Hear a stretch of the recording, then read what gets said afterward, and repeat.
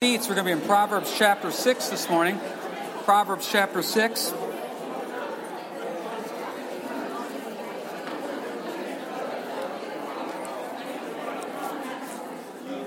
Proverbs chapter 6.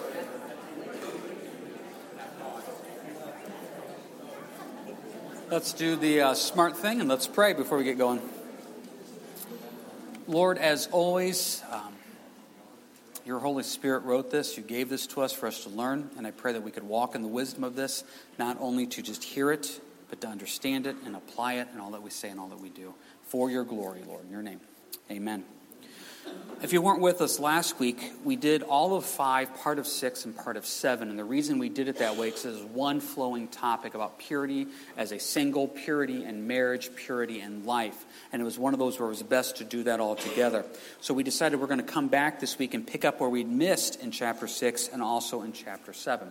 Now, if you've been with us or studying the book of Proverbs here, you know what we're doing. As we go through this, we're trying to remind you there's not a lot of deep theology. There's not a lot of end times. This is good daily practical advice and counsel on how to go out and live as a godly Christian in an ungodly world. Now, most of the time, what we're used to when it comes to Proverbs starts up in chapter 10, those little 1-2 sentence little Proverbs. And we're going to get to that here in just a couple weeks. But what we're still doing today is there's these topics. And you have to remember, this is the idea of Solomon, the wisest man that's ever lived, taking this wisdom that God has given him and saying, how do I pass this on to the generations following? And so as we go through this, there's a lot of good things in here for us just to stop and say, okay, that's a good lesson. And so we're going to get into today some of the ideas of money, diligence, hard work, God's word, being careful about who we associate with. Good lessons just to remind us is this idea of a father almost teaching wisdom to his son, how we can learn this and apply this to ourselves as well.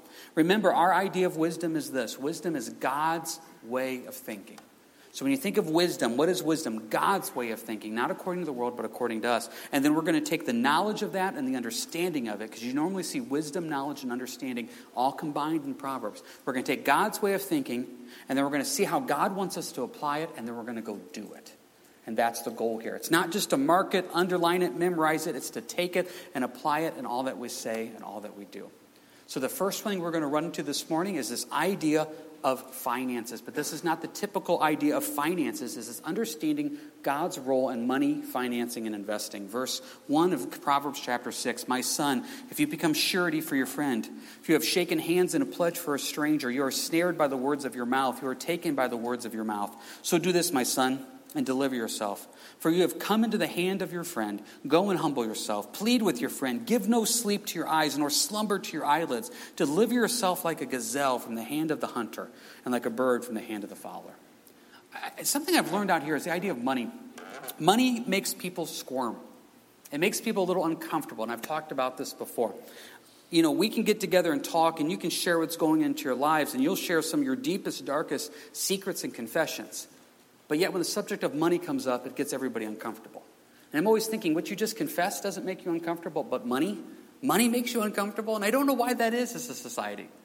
Because everything runs off money. It just absolutely does. This world system that we live in right now, everything runs off the idea of finances. And it's so important to understand and have a good biblical understanding of what finances are and how to apply it to your lives and to do it. It saves so much heartache. It saves so much headache. It saves so much problems. And it's good biblical understanding.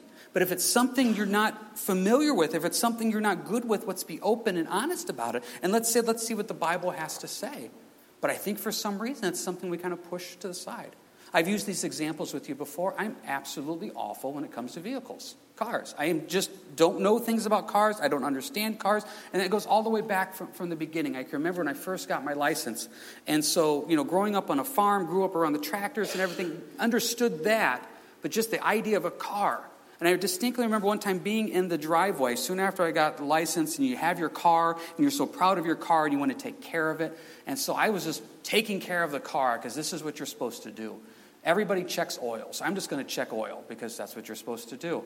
And I remember my dad was working in the shed. I was out in the driveway, and he's kind of talking me through stuff, and I'm checking the oil, and I say, you know what, it's a quart low, because that's what I hear everybody say. Every car is always a quart low. I don't even know what it means, but it's a quart low. He's like, oh, then get a quart and go put it in. So I went and I put it in, and I put it in the power steering fluid because I don't know anything about cars.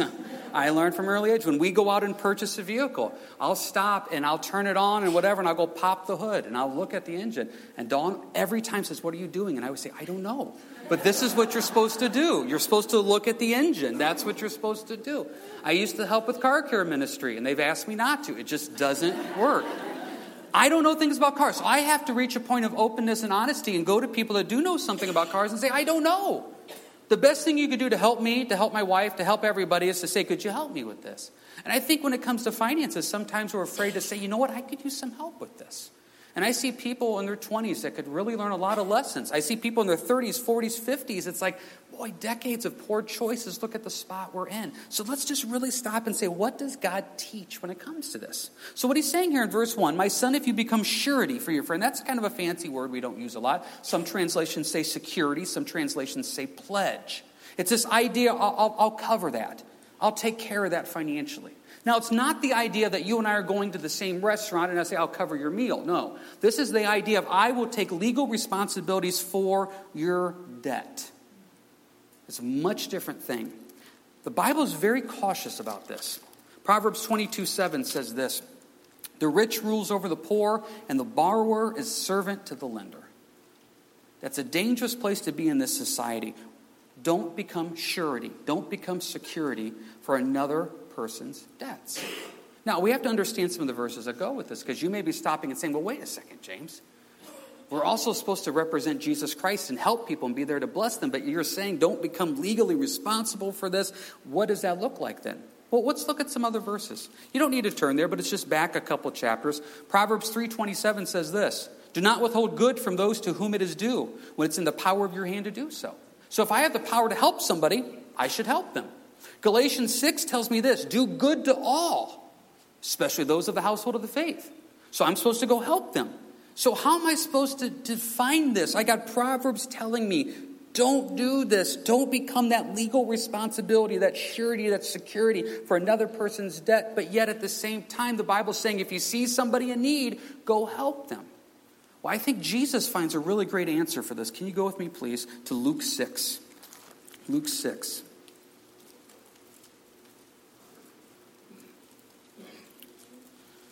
Jesus sums it up wonderfully. And what does it look like?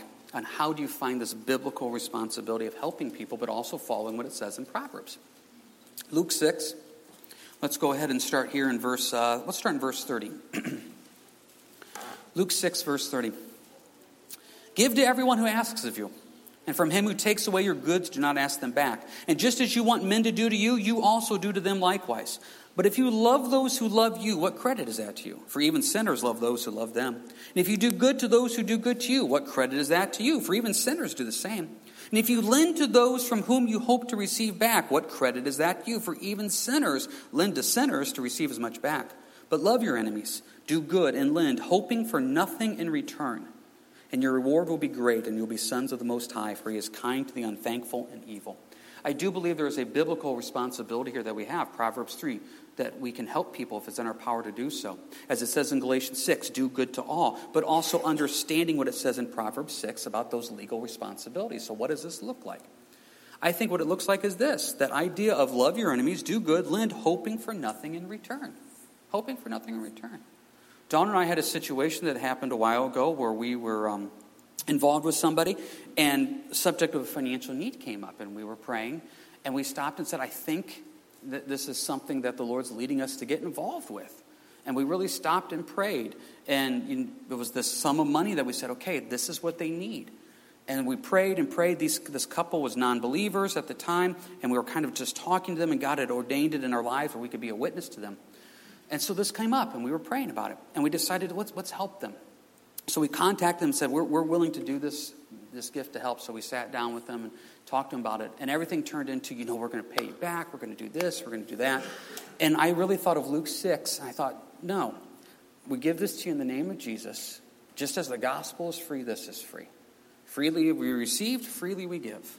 And just try to stop and say, okay, this is not lending, hoping for something in return. This is not, we're going to work out this thing. It's just, this is what we're going to do right here. And this is how we felt the Lord had led us.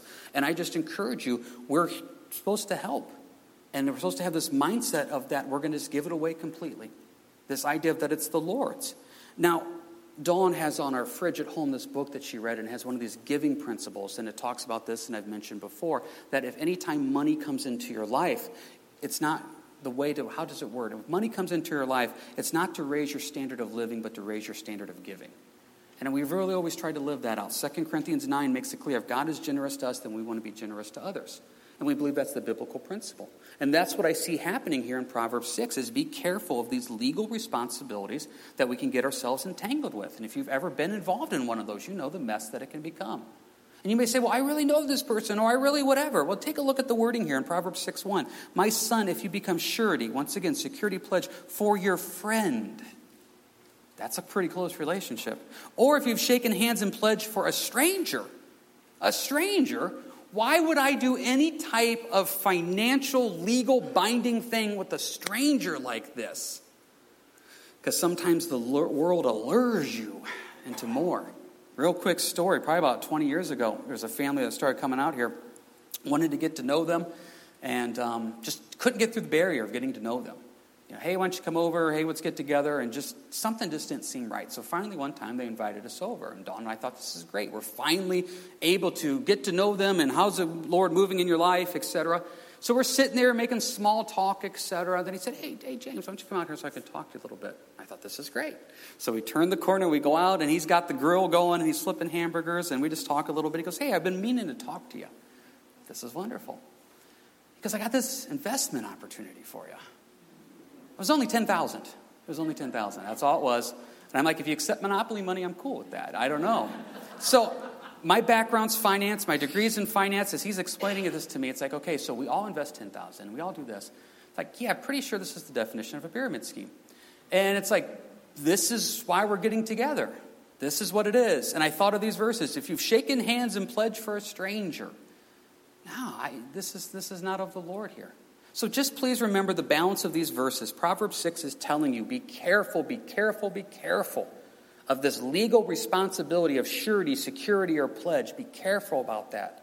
But at the same time, too, there is the understanding of Proverbs 3, Galatians 6, Luke chapter 6 of saying we want to be generous, we want to help, and we want that gift to represent Jesus Christ in all that we say and all that we do. And there's wisdom in these verses, and we'll learn that wisdom from a young age. So then what are we supposed to do then with these finances? Well, take a look at verse 6. Go to the ant, you sluggard. Consider her ways and be wise, which having no captain, overseer, or ruler, provides her supplies in the summer and gathers her food in the harvest. How long will you slumber, O sluggard? When will you rise from your sleep? A little slumber, a little folding of the hands to sleep. So shall your poverty come on you like a prowler and your need like an armed man. I find this absolutely fascinating. The God of the universe, who is infinitely wise beyond we could ever imagine. Romans, he's unsearchable, his wisdom. Decides to explain to us finances by saying, would you look at an ant? That's just fascinating to me. God's saying, consider the ant. Consider her ways and be wise. So this is going to be a fun one. So let's look at the ants. What can we learn from the ants? They have no leadership. That's the first thing you see. They have no captain, no overseer, no ruler. They have no leadership, yet their needs are met. God provides in many ways. Also, I think it also shows us this, that if the ants have no leadership and they can still figure out what to do, us having the leadership of God, we should work as if working for the Lord, not for man. That's the best leadership we could have. So even more so we should understand. What else do we see the ants doing? You see them having work ethic. You see them also planning. They provide her supplies in the summer and gather her food in the harvest. See, now we're starting to get into this idea of finances and investing, this idea of planning and preparing. I believe this is a biblical concept. I believe that we are called to be generous, to represent Jesus Christ. I believe that we're called to support missions work, support the church. I believe all that. And I also believe that there is a biblical responsibility to also make sure you're planning ahead for the future. Now, here's the problem. People like getting excited about planning ahead for the future. It's amazing how people can get excited about this. The idea of stocks and stock markets and rates of return, and they follow the 401ks, and we're going to start talking about mutual funds now, and all these things and the money that's going to come in. Okay, let's talk about this a little bit. Can you go with me, please, to Genesis? Genesis 41. There is a biblical concept of planning ahead. That's wisdom. Now, what are you planning ahead for? We're going to get to that one here in a little bit, but let's first talk about this. There is a biblical concept of being wise with what God has given you. There's a term in the Bible called stewardship. It's not your money, it's not my money, it's not my possessions, it's not your possessions, they're the Lord's. So in Genesis 41, what you have going on here is this. You have Joseph who is in prison. Joseph is in prison for something he didn't do, but that's where the Lord has him at this time. Pharaoh is having these dreams, and he has this really interesting dream where he has these 7 fat cows that appear. And then what happens is these 7 skinny cows appear, and the 7 skinny cows come and eat the 7 fat cows. Pharaoh doesn't know what to do, so he's asking people, what do I do? Well, as the story goes, there's a guy that says, hey, I met this guy in prison by the name of Joseph. He's really good at explaining dreams. So Pharaoh says, this is the guy that I want to talk to. So let's pick it up here in verse 28, Joseph speaking. This is the thing which I have spoken to Pharaoh. God has shown Pharaoh what he's about to do. Indeed, 7 years of great plenty will come throughout all the land of Egypt. That's the 7 fat cows. But after them, 7 years of famine will arise. That's the 7 skinny cows. And all the plenty will be forgotten in the land of Egypt, and the famine will deplete the land. So the plenty will be not known in the land because of the famine following, that it was so very severe. The 7 skinny cows ate the 7 fat cows. And the dream was repeated to Pharaoh twice because the thing is established by God, and God will shortly bring it to pass. Now therefore, let Pharaoh select a discerning and wise man and set him over the land of Egypt. Let Pharaoh do this, and let him appoint officers over the land to collect 1/5 of the produce, 20% of the land of Egypt in the 7 plentiful years. And let them gather all the food of those good years that are coming and store up grain under the authority of Pharaoh, and let them keep food in the cities. Then that food shall be as a reserve for the land for the 7 years of famine, which shall not be in the land of Egypt, that the land may not perish during the famine. This is just good common sense. You got 7 good years coming. We know this. So you're going to store up 20%. So that way when the bad years come, you have a reserve. This is just wise. This is just financial wisdom. You know property taxes are going to come due. You know it. You set aside for it. You know that eventually your washer is going to break down. Your dryer is going to break down. You plan ahead for that. This is financial wisdom. You know that there's going to come a time and a place where you're physically not able to work, and so therefore you have planned ahead to stop and say, okay, what does that retirement look like? That is financial wisdom. Now, some of you are saying, good. Here's the problem. Can you go with me now to Luke 12? Careful what you focus on. I know people that are saved, and they really got this financial planning thing down. They love it. Oh, they love talking about the financial future and their retirement and their planning and financial freedom. And they have so focused on that, they've lost the concept of eternity. Take a look here at Luke 12, verse 16.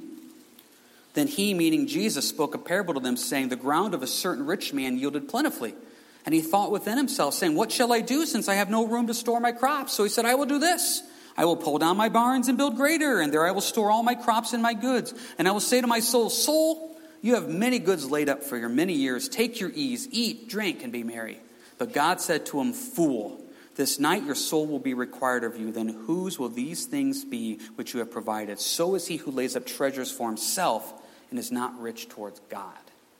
You've got to understand the thing that matters is seeing God glorified, seeing souls be saved, the eternity of heaven and hell. Careful what you focus on.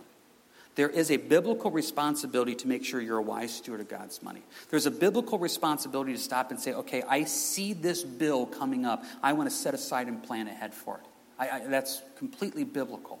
Dawn and I had some big financial things that were coming up. And so earlier this spring, we started marking them down. We're just going to start praying about them. Lord, how do you want us to lead? And we really went to these verses here in Genesis. We went to the verses in Proverbs and stopped and said, okay, so Lord, you have told us that now it's a good financial season. Set aside for this bill these things that are coming. You've told us in Proverbs 6 to consider the ant's ways and be wise. But you've also told us in Luke chapter 12 to make sure we never forget about eternity. And I think what happens is I see people let the pendulum swing so far to Genesis 41 and Proverbs 6. And look at me, look at my retirement, look at everything I've been blessed with.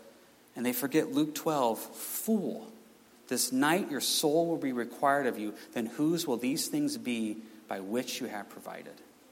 Once again, if God has blessed you, it's not to raise your standard of living, it's to raise your standard of giving. We don't need any more toys. We need to stop and say, Lord, how can we further the kingdom in what we do and how we go with this? So please go back now to Proverbs 6. So learning from the ant, what can we learn? Consider her ways. Be wise. Plan. There's an obvious idea of planning and preparing there. You see that. And you also see the idea of work ethic. They're out there gathering and working, which then right takes us to 9, 10, and 11. And depending on your translation, my New King James says this: slumber, sluggard, sleep. Sleep, slumber, sleep. A lot of ideas there, right? I got some verses I want to show with you. Can you put those verses up for me, please? The idea of sleep. Do you ever study what the Bible says about sleep? Proverbs 19:24.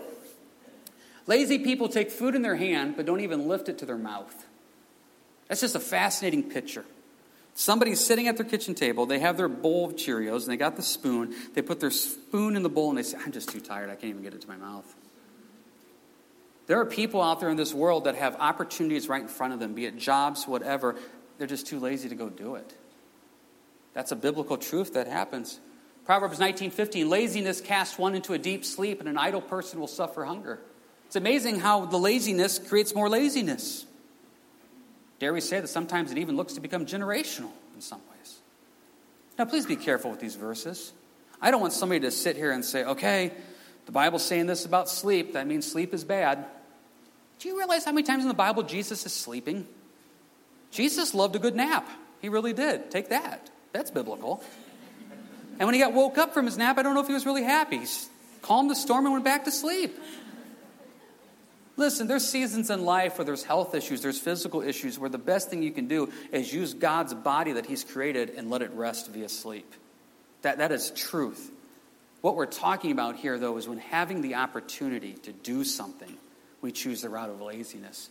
Proverbs 20:13, do not love sleep lest you come to poverty. Open your eyes and you will be satisfied with bread. Proverbs 26:14, as a door turns on its hinges, so does the lazy man on his bed.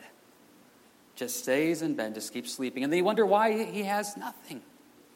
But then there's also the blessing of sleep. Ecclesiastes 5:12, the sleep of a laboring man is sweet, whether he eats little or much. There is something about just that restfulness of a good day's work where you lay in bed at night and you stop and say, okay, Lord, I hope I impacted eternity today, Lord. I worked as if working for the Lord. And there's that blessing of sleep. But then look at the bottom of that verse. But the abundance of the rich will not permit him to sleep. Sometimes people can't sleep. Why? Too many things to worry about. Too many toys to take care of. Too much money to deal with. Too many investments to worry about. Too much retirement. Too much this, too much that. And what happens is we're so focused on what we have and keeping it and containing it and taking care of it, we can't sleep because there's just too much worry.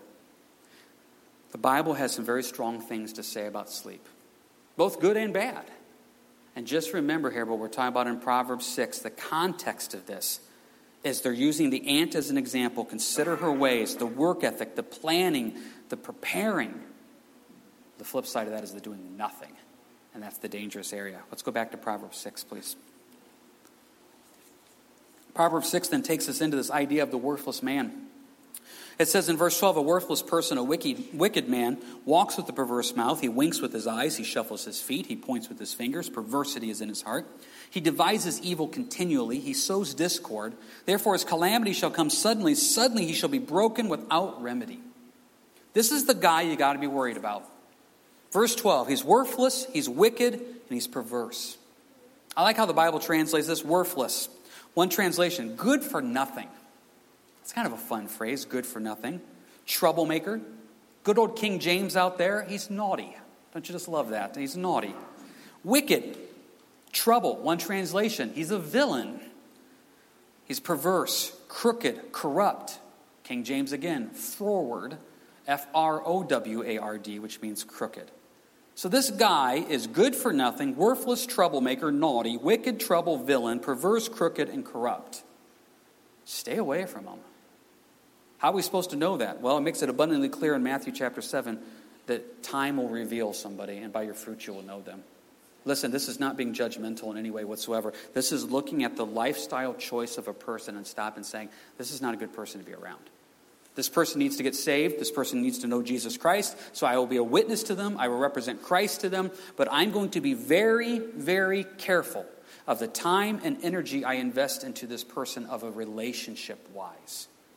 Because this person is wicked, worthless, and perverse. And God says, be careful. How do we know them? Just watch them. Just watch them. Verse 12, their walk will reveal it. On how they just live their lives will reveal it. Verse 12, their mouth will reveal it. Listen to their conversations. Verse 14, perversity is in his heart. He devises evil continually. He sows discord. His relationships will reveal it. They just will. There's just something that you need to be concerned about with this. And what happens is, verse 15, therefore his calamity shall come suddenly. Suddenly he shall be broken without remedy. Galatians 6 makes it clear we do reap what we sow. And if we're out there living this life of perversity and wickedness and worthlessness and deceit, things are going to happen into our lives, and it's going to be our fault for bringing it on. And God is giving us a warning. And he comes right out and says in 16, these 6 things the Lord hates, yes, 7 are an abomination to him. That's a Hebrew poetry way that they like to do. There's 6 things that God hates. No, there's 7. That idea of showing the completeness there. Please note, God hates things. 1 John makes it clear that he's a God of love. The Gospels tell us that you will know that we are his disciples by his love. God loves the world. There's no doubt about that. But there are things that God hates. He hates. And I want to just keep this teaching so simple. If God hates it, I should hate it. If God loves it, I should love it. Let's just keep it simple. God loves Israel, so I'm going to love Israel. God hates this, so I'm going to hate this. I mean, this is just simple. So what are the things that he hates? Verse 17, a proud look, a lying tongue, hands that shed innocent blood, a heart that devises wicked plans, feet that are swift in running to evil, a false witness who speaks lies, and one who sows discord among the brethren. Let's break this down. God hates pride. First one, verse 17. Some of your translations, haughtiness. Think about this. God can work with murderers, adulterers, liars, thieves. But he can't work with pride. He can't. He can work with murder. Moses was a murderer. David was an adulterer. Jacob was a liar. He can work with all these people. He can't work with pride.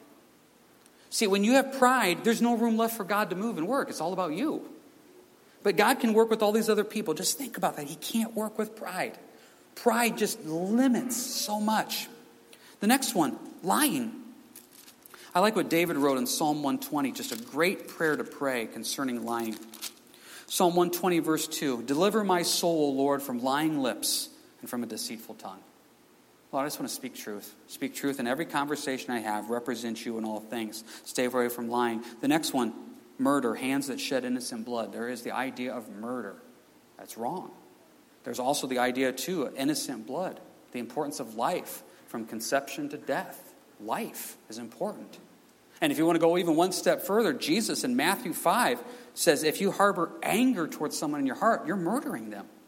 You may not be literally causing them physical harm, but you are in your heart murdering them. A heart that devises wicked plans. People that just want to go out there and do evil. They plan for evil. They think about evil. That's what they want to do. And then feet that are swift in running to evil. Just people that just always get themselves in trouble. They just keep running right back into it. I kind of think of that passage in Peter where it says, just as the dog returns to the vomit. This idea of people just keep jumping back in the pig slop. A false witness who speaks lies. What's the difference between false witness and lying? The way I kind of look at false witnesses, you're obviously speaking about other people. Maybe you're willing to bend the truth. Sometimes I look at false witness as bended truth. And you take some element of truth and you bend it just to make yourself look better, to make them look a little worse. And then you walk away from that conversation saying, I have elevated myself, I have lowered them, so therefore it's a false witness. I have kind of bent the truth a little bit about who that person is. And lastly, one who sows discord among brethren. God has called us to be the body of Christ. So if God has called us to be the body of Christ, we have to understand that there's going to be times we don't want to be part of the body of Christ. Because whatever is good, the enemy is going to keep us from. I tell you, listen, there's always 1,000 reasons not to be involved in the body of Christ. There's one reason to be involved. God says do it. There's a blessing in being part of the body of Christ. I tell you, every Sunday I read and pray over Psalm 122. I was joyful when they said, let us go into the house of the Lord. Let us have joy in coming together. So the enemy is always going to try to keep us from doing this. And you got to be careful because there's going to be people at church that are just annoyingly difficult to be around. They just are. And the enemy sometimes plants people there. And sometimes it's just people that maybe it's a carnal Christian or they're in their flesh. I don't know. Paul talks about this. Romans 16, verse 17. Now I urge you, brethren, note those who cause divisions and offenses, contrary to the doctrine which you've learned, and avoid them. For those who are such do not serve our Lord Jesus Christ, but their own belly, and by smooth words and flattering speech deceive the hearts of the simple. It says, careful of those people. Careful of those people that are trying to cause problems, and they're trying to cause division. They're trying to cause issues. Sometimes they disguise it under truth and love. We got to be careful about that type of stuff. Because the whole point is we're supposed to be edifying one another. I get sometimes that truth hurts. I get that. But there's supposed to be an edifying that goes on and not a tearing down. And we need to be careful sometimes of sowing discord amongst the brethren. So how are we supposed to take all this now and apply it? This is so much stuff. You know what's going to get back to? It's going to get back to God's word. Verse 20, my son, keep your father's command. Do not forsake the law of your mother. Bind them continually upon your heart. Tie them around your neck. When you roam, they will lead you. When you sleep, they will keep you. When you awake, they will speak with you. For the commandment is a lamp and the law is a light. Reproofs of instruction are the way of life. Chapter 7, verse 1, my son, keep my words and treasure my commands within you. Keep my commands and live. And my law is the apple of your eye. Bind them in your fingers. Write them on the tablet of your heart. Say to wisdom, you are my sister. And call understanding your nearest kin. It's not just learning it. It's not just memorizing it. It's not just underlining it. I want to remind you of a couple things right here. 21 of chapter 6. Bind them continually upon your heart. 3 of chapter 7. Bind them on your fingers. Write them on the tablet of your heart. The Lord wants you to cling to that wisdom that is found in his word. So when you hear a lesson like this, you say, okay, finances, what am I supposed to do? Let's go to the wisdom of the word. Okay, work ethic, what am I supposed to do? Like the ant, let's go to the wisdom of the word. Wickedness, how do I stay away from the wicked man? Let's go to the wisdom of the word. This idea of what are the things that God hates? The wisdom of the word. It's all right there. But we have to take the effort to do it. We need to bind them in our heart. Verse 22, when I roam, they lead me. When I sleep, they keep me. When I'm awake, they speak to me. The importance of God's word. God's word is a lamp. Psalm 119, 105. Word is a lamp unto my feet, a light unto my path. God's word reveals. Hebrews 4:12 says it cuts. Sometimes we need to be in God's word to remind us, to reveal to us what we're doing wrong, and then have a heart to say, Lord, I'm willing to listen to this because your word is revealing the sin in my life. But then God's word also washes. Ephesians 5 says that we can be washed by the water of the word. So therefore, when we're in the word, there is this, okay, Lord, I'm learning more about you. I'm growing deeper in you. I can't stress this to enough, and it almost gets to the point it's repeated so much. Okay, yeah, I know it. Get in the word. It's the only thing in the world that is promised that won't return void. Let's get into that and know it, understand it, mark it. I tell you, if you got influence at home, influence the kids, influence your spouse, influence who you can in it. Be in the word. What a blessing it is, and it leads us and guides us. Because you know what? We live in this world of worthless, wicked, evil things. We need to have the wisdom of God to know how to best handle this. Worship team, if we come forward here for the final song. Hey, let's pray this into our lives. Lord, as we just come to you now, we need your wisdom. The wisdom that only you can give. Wisdom in our finances, or should I say wisdom in your finances, Lord. Wisdom to consider the ant, Lord, of what that looks like. Wisdom of dealing with the wicked man. Wisdom of realizing we need to love what you love and hate what you hate. Oh, Lord, help us to be in the word, to write it on our heart, to bind it on our heart, to really be following you in all that we say and do. Lord, I just think of the next couple weeks, the prayer conference coming up. I pray that people would be blessed by that. Teach us how to pray, Lord. And Lord, I also pray for just the fellowship, the harvest party over at the Jasper's house. I pray you would just bless that as well, too. A time to get together and celebrate who you are. Thank you. And Lord, a new Bible study starting up tomorrow over at Ruth Bartley's house. Your blessing upon that, too. Those ladies getting together as they get into the word for your glory. Thank you for what you're doing, what you've done. In your name, amen.